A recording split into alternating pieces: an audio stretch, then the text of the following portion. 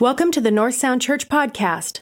For more information about North Sound Church, please visit our website at northsoundchurch.com.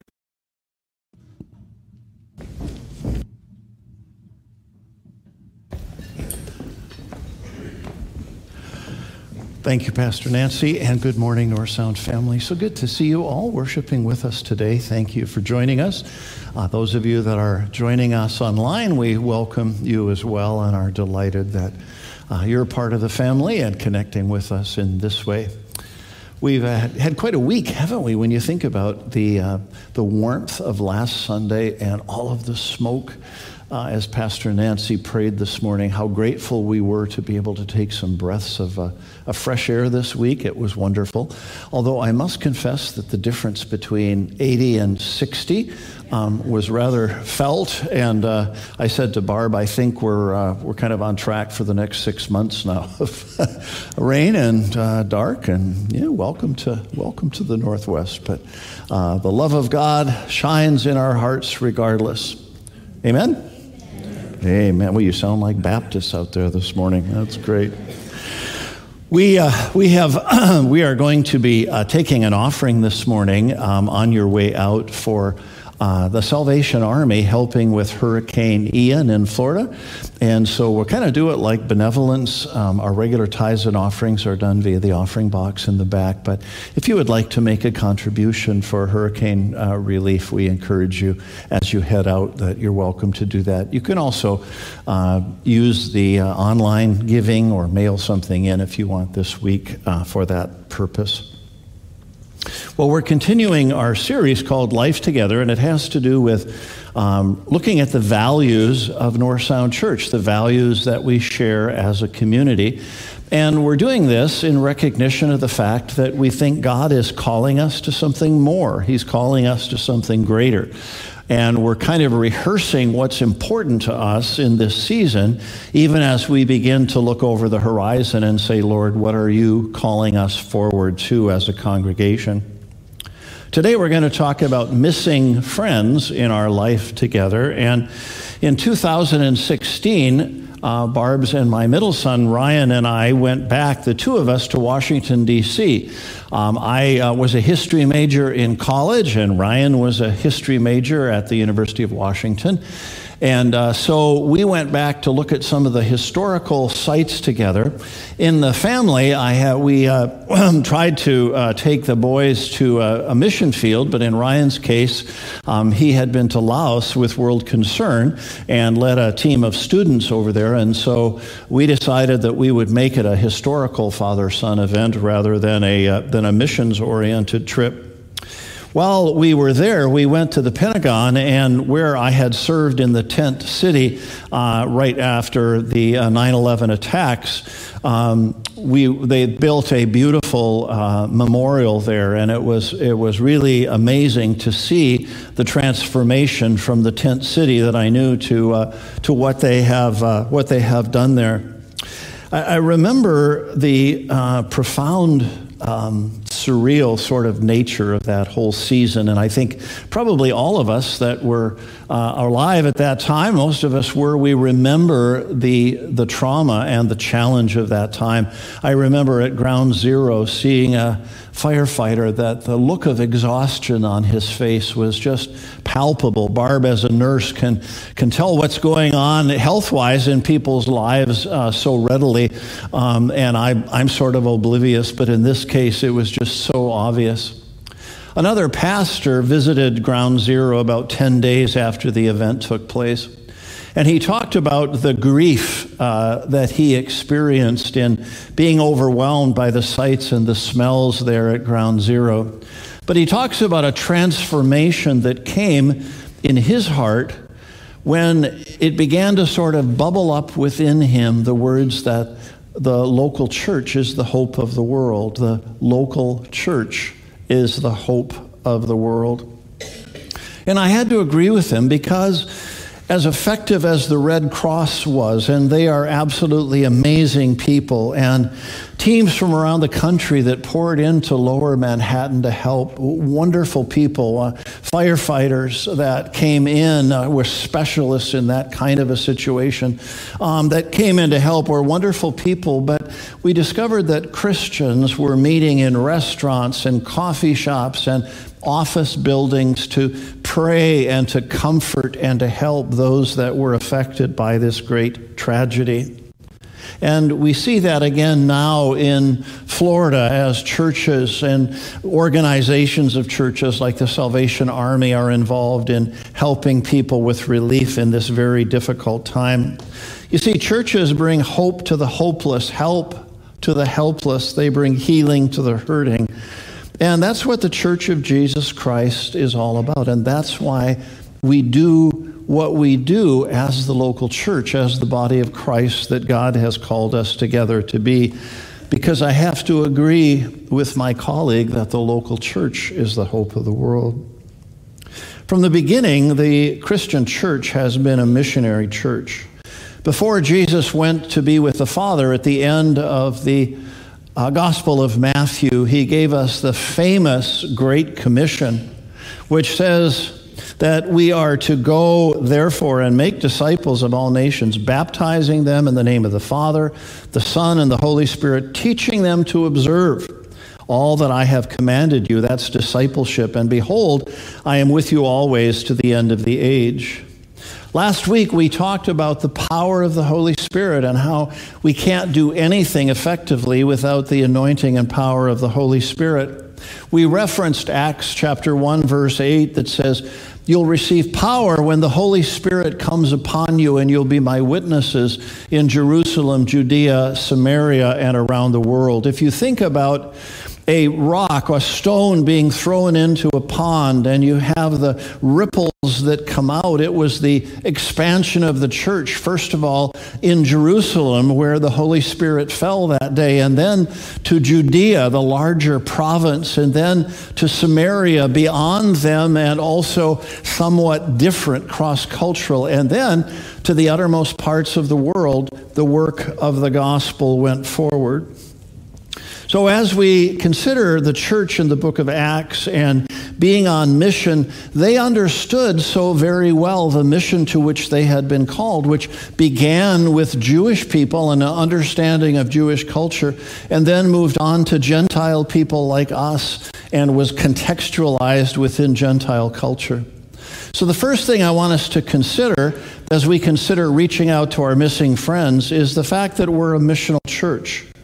Because the local church is the hope of the world, we believe that as a church, we are called to make a difference in the community. That's really why we were born. Someone says, why plant churches? Well, each church is a unique expression that reaches a unique group of people, and we felt that we were called as a missional church to reach people and to design our ministry as though we were planting in a foreign country.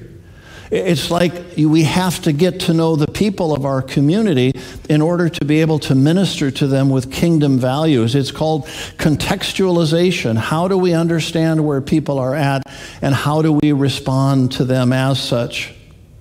We've used a tool here at Northsound that is from an organization called Percept, and they provide demographic information so we can know about the natives of this country that we inhabit. And so we ask them for information about a 3-mile radius from Northsound Church. And they provide not only demographics like we can get from the Census Bureau, but they also provide what are called psychographics, which help us to know how some of these factors that they have discovered fit together. And so I'm going to take probably 3 minutes here. And some of you are going to glaze over because I'm going to share some statistics with you. But I hope that you will be able to resonate with what I'm saying in terms of understanding the community in which we are serving. So again, a 3-mile radius of Northsound Church, and there are 3 clusters of population that predominate. And the first one, I think, may surprise you. The largest single psychographic group within 3 miles of the church is made up of young singles and couples at the beginning of their career life. They make up 36.3% of the population. That is 248% above the national average for a 3-mile radius.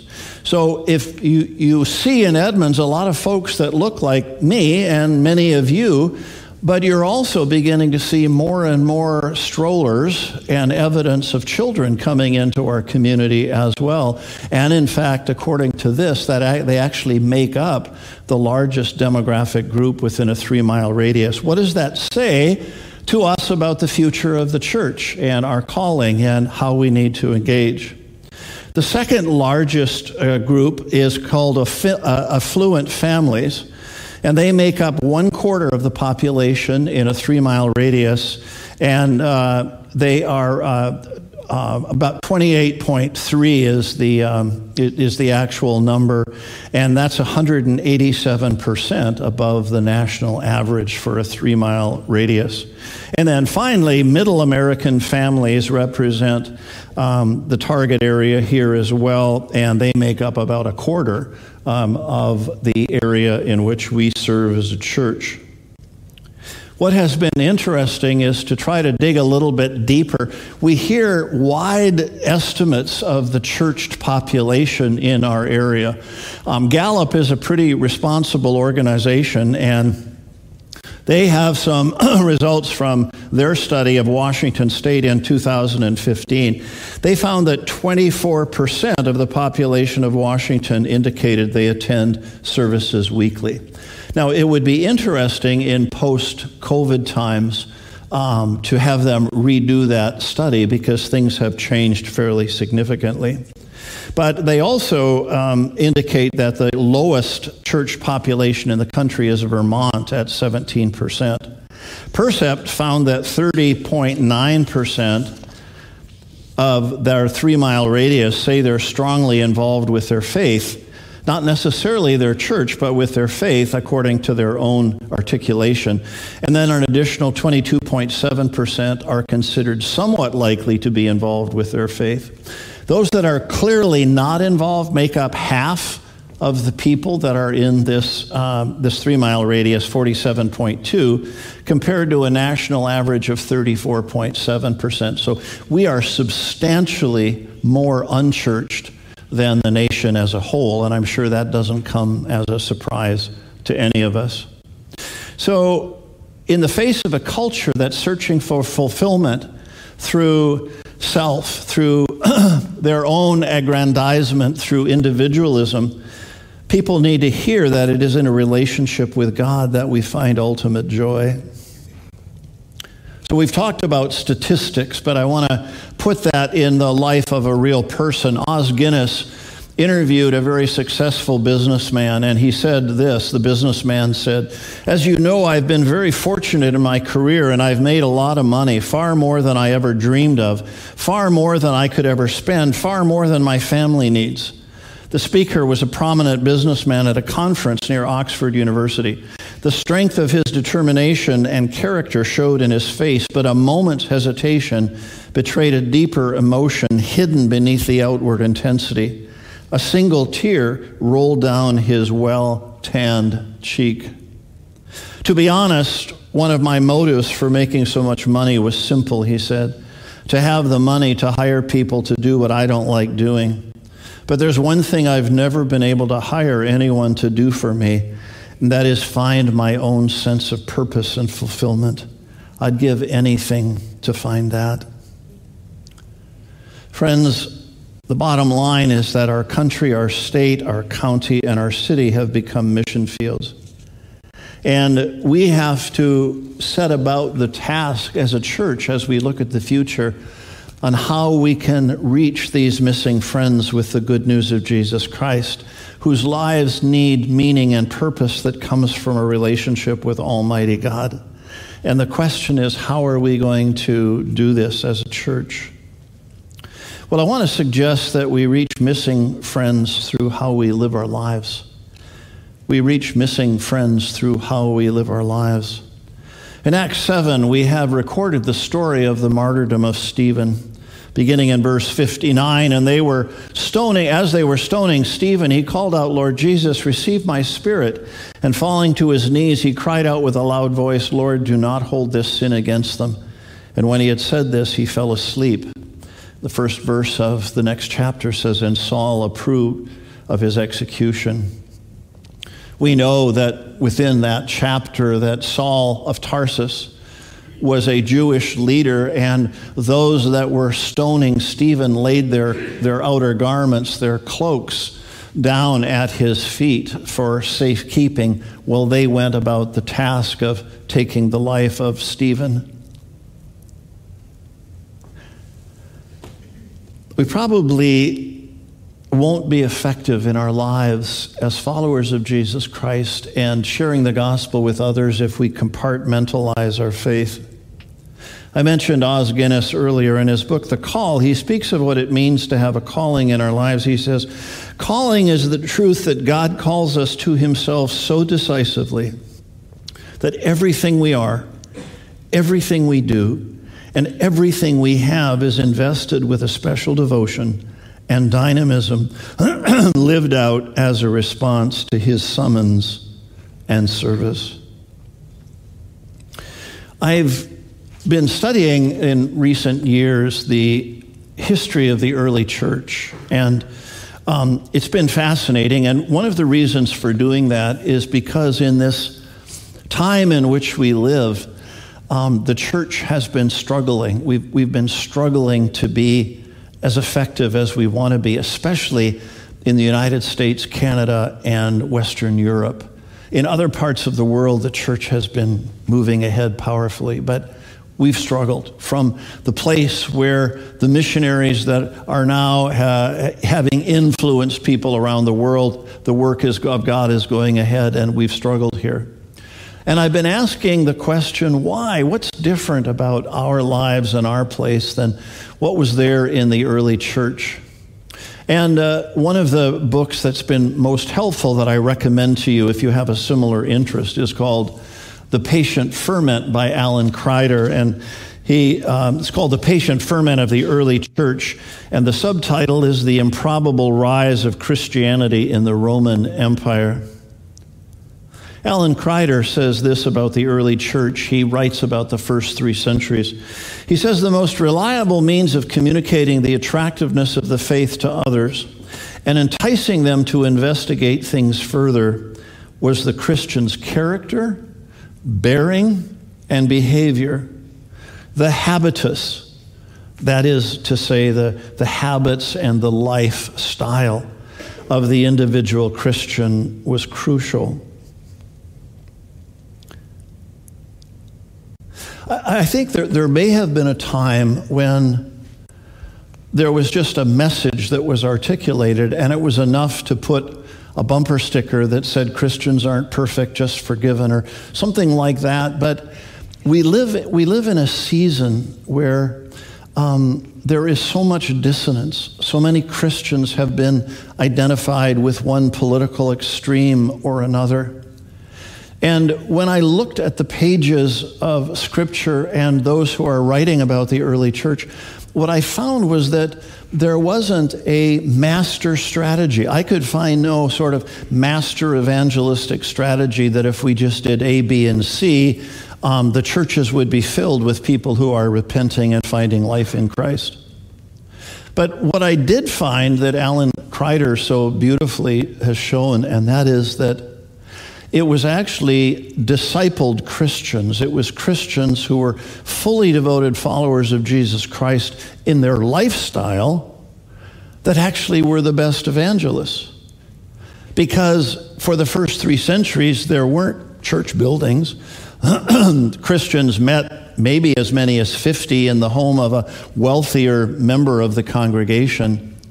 But what drew people to faith was the character of the Christians, because they were so very different than the other people around them. Friends, we need to be able to share authentically And we need to be honest about our failures. We need to engage with our neighbors in ways that, as followers of Jesus Christ, we want to be the kind of people that other people want to be like.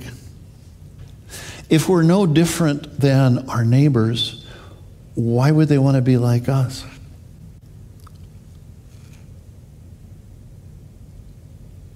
Ours is more than a message about heaven. It also includes the joy of living transformed lives now.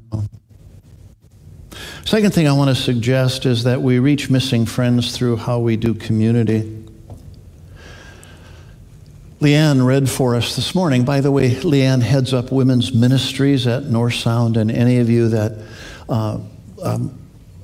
ladies in the congregation that would like to be a part of that, they have that on Wednesday morning, and you can talk to Pastor Nancy or Leanne about our women's Bible study. I'm going to reread the passage to refresh it for you. So Barnabas went to Tarsus to look for Saul. And when he had found him, he brought him to Antioch. For a whole year they met with the church and taught a great many people. And in Antioch, the disciples were first called Christians. And now in these days, prophets came down from Jerusalem to Antioch. And one of them, named Agabus, stood up and foretold by the Spirit that there would be a great famine over the world. This took place in the days of Claudius. So the disciples determined, every one according to his ability, to send relief to the brothers living in Judea. And they did so, sending it to the elders by the hand of Barnabas and Saul. Barnabas cared enough for Saul to go all the way to Tarsus. They met regularly with the church in Antioch, and they were first called Christians. The name was given there in Antioch. They used their spiritual gifts to build each other up. And the interesting thing here was the service that they rendered. They sent relief to the brothers living in Judea. There was great poverty in that season in the church in Jerusalem. And now that the message of the gospel had gone to others, they felt that they wanted to serve financially by helping towards meeting that need. They had become a community. Last week, I mentioned having the privilege of meeting with Richard Foster in Washington, having dinner with him when he was back for a conference that we hosted. He wrote Celebration of Discipline, and he shared how those outside the church must be drawn to people who are inside the church, or there is no incentive to belong. I'm going to share that again. He shared how those outside the church must be drawn to the people who are inside the church, or there's no incentive to belong. Again, why would anybody want to be like us if we simply look like them? So the power of the Go initiative of the gospel is matched in our postmodern culture with the Come imperative of a worshiping, loving community. In a postmodern environment, people are often drawn to community before they're drawn to the gospel, before they're drawn to a message. And so we draw people in relationship into our lives. I encourage our staff and our elders to make sure that there are unchurched people who are their friends with whom they are engaged in relationship outside the walls of the church. The expression that's sometimes used is that nowadays in a postmodern world, it's not unusual for people to belong before they believe, to belong to the community before they actually choose to believe on Jesus Christ. We encourage folks to get involved relationally. So whether it's a small group or a huddle or an alpha course, these are places that people can be in relationship. One-on-one relationships are so important. And when we have relationships with people that they find are credible relationships with credible people, they're willing to journey with us and begin to explore the faith. It's so important for us to worship together weekly like we do. But in addition to worship, and no matter how powerful worship is, it's authentic relationships in the context of unconditional love shown by people whose lives are different that is actually going to make the difference in the days to come. Christians and not yet Christians are both introduced to a place where they can grow relationally in the context of a place where the environment expresses grace and truth. So friends, becoming fully devoted followers of Jesus Christ in our own lives is the best thing we can do in terms of being able to share the good news of Jesus. The third thing I want to share is that we reach missing friends through going to them with a message and by serving them. In Acts 2, we see that people who were present at Pentecost were from all over the world, and that there were 3,000 people added to the church in one day. So there was this season when the church moved out almost immediately, and so as missionaries went out around the world, what happened was there were already people who had made commitments to Christ and now were in a position to grow into their faith because 3,000 that were in Jerusalem for the Feast of Pentecost had now gone home.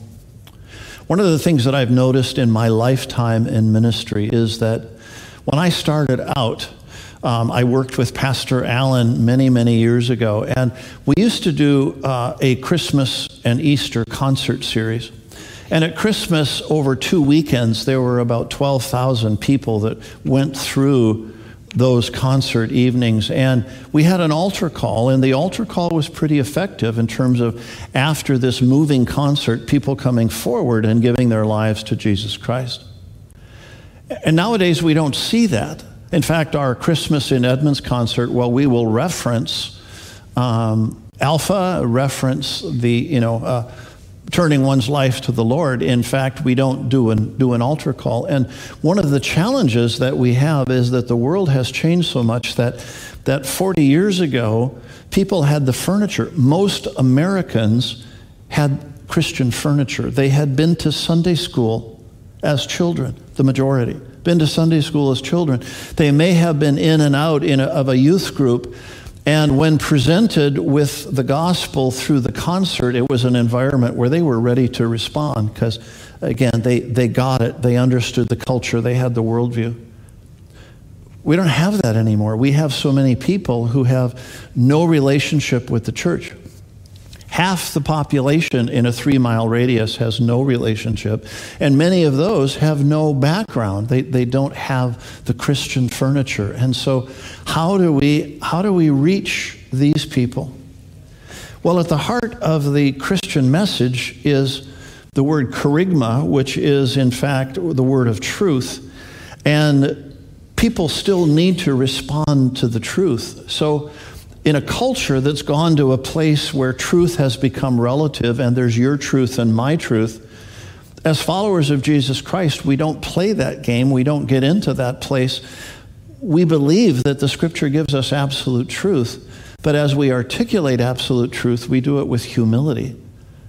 We don't want to use it as a club and come down on people, but in fact, we believe that it's absolute truth and that people need to hear it. But the challenge that we have is that missing friends are more than a notch on our evangelistic belt. They're real people for which Christ loved enough to die on the cross. And we need to love them too. It isn't enough. It isn't enough just to say words. It's not enough to do altar calls. In the postmodern world, they need to be loved. They need to be engaged in relationship where they are. For many people, this relationship happens through acts of service. Earlier this week, I wrote a letter, a request to the Verdant Health Commission applying for a grant for children and families in poverty in our school district. About 1 in 3 students in South Snohomish County are participating in free and reduced lunch in the schools.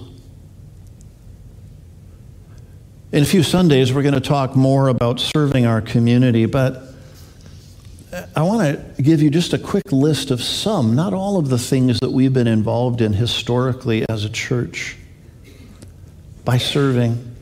We've engaged in disaster relief with World Concern. We've been a place of blood donations for BloodWorks Northwest. Parish Nursing's provided consulting for people, blood pressure checks, health fairs, help for individuals suffering with mental health issues through NAMI, the National Alliance on Mental Illness. We've supported the Puget Sound Christian Clinic, Hand in Hand on Casino Road in Everett, the Nourishing Network, providing food for school children, marriage and parenting courses, tutoring, soccer clinic in the community, financial support for an Afghan family through World Relief, English language teaching, providing funds to neighborhood churches for their food banks. And perhaps what moved me the most was several years ago when we asked you all how you were engaged and discovered that within our congregation there were 105 organizations to which people in the North Sound family were engaged in serving in the community. I was so blessed, and it so blew me away to realize that in so many ways that we don't even know as a church, you all are engaged.